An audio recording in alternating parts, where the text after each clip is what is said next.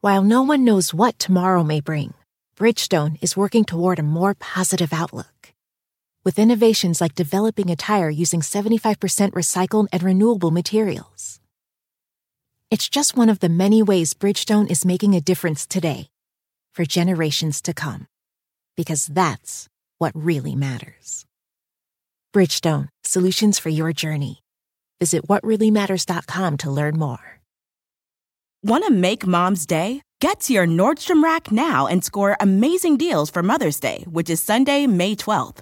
Find tons of gifts from only $30 at Nordstrom Rack. Fragrance, jewelry, luxury bags, activewear, beauty, and more. Save on Kate Spade New York, Stuart Weitzman, and Ted Baker London. Great brands, great prices. So shop your Nordstrom Rack store today and treat Mom to the good stuff from just $30.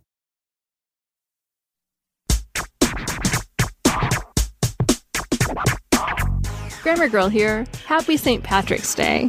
To help you get closer to your Irish heritage or simply celebrate as if you were Irish, I've asked Benny Lewis to help us speak English like the Irish. Benny is an Irish polyglot I met at Blog World, who travels the globe while helping people learn new languages. Benny wrote this in the first person, and I left it that way because it would have lost too much of the Irish flavor if I'd changed it to third person. So just know that when I say I, it's actually Benny, not me. Despite there not really being a single Irish accent, there are commonalities that stem from a combination of factors. The most important being that just a few generations ago, Irish Gaelic was the dominant language of the country. Even though fewer people use Irish Gaelic these days, its influence on their English is huge. English grammar is pretty consistent, but the standard spoken form in Ireland takes on a life of its own. For example, rather than rely on to have just done for a recently completed action, we would say to be after doing. For example, instead of saying, I've just found a euro on the road, an Irish speaker would say, I'm after finding a euro on the road.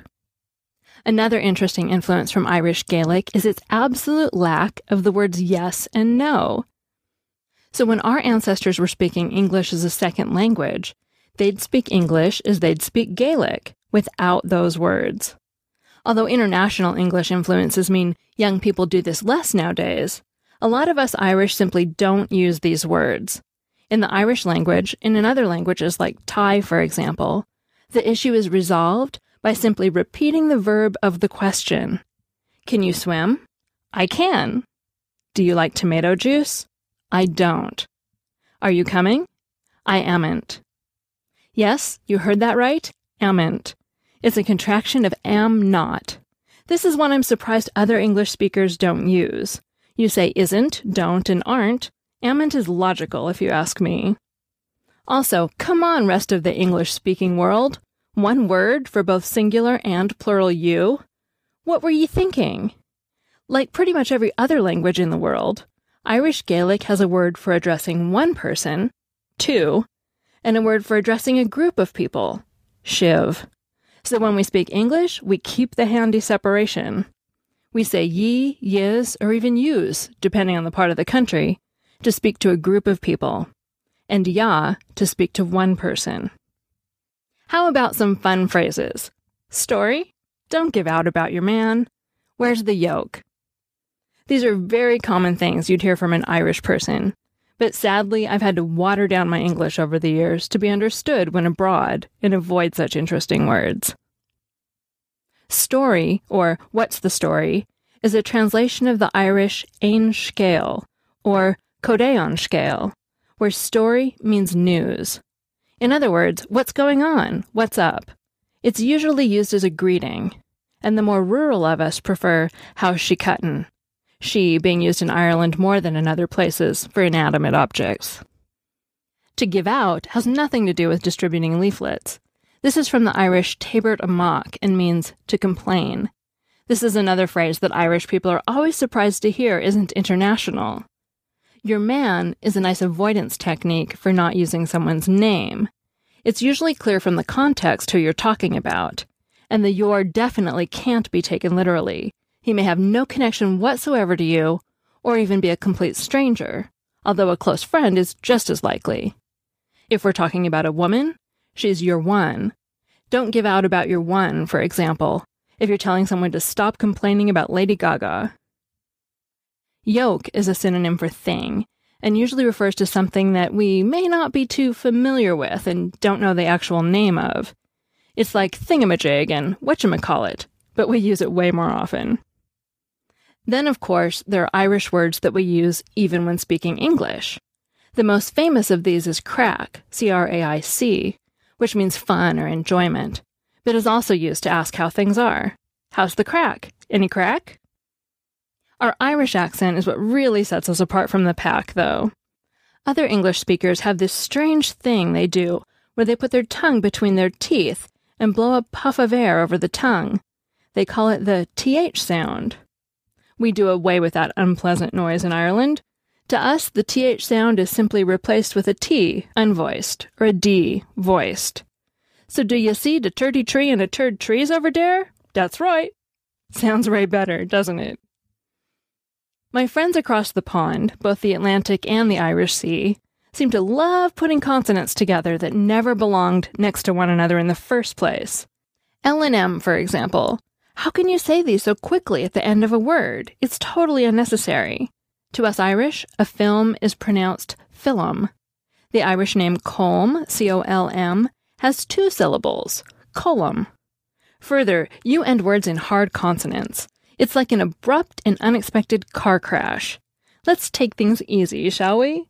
The T at the end of the word right is softened to almost an SH sound in the Emerald Isle, and even done away with altogether in North Dublin and pronounced Roy. We also CH up our T's and J up our D's in certain words. So the second day of the week is Tuesday, and a tube is a tube. Do, D-U-E, is pronounced just like Jew, J-E-W. And if you're spelling words for us, instead of imitating a pirate when you get to the 18th letter, arg, just say it like or, please. Or. This podcast is only a small summary of the many differences between Irish English and other brands of English, but I hope it explains why we Irish sound so charming when we speak. So soften your consonants, throw away your THs, and stop giving out that you don't understand us. Happy St. Patrick's Day, and a big thanks to Benny Lewis for writing this show.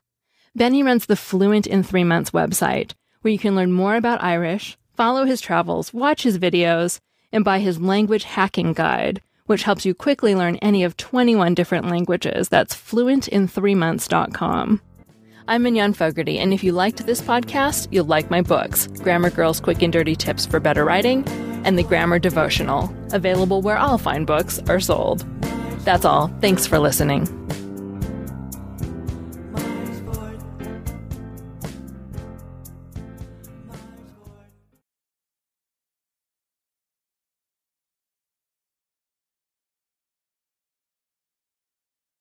Did you know Bridgestone developed a tire using 75% recycled and renewable materials?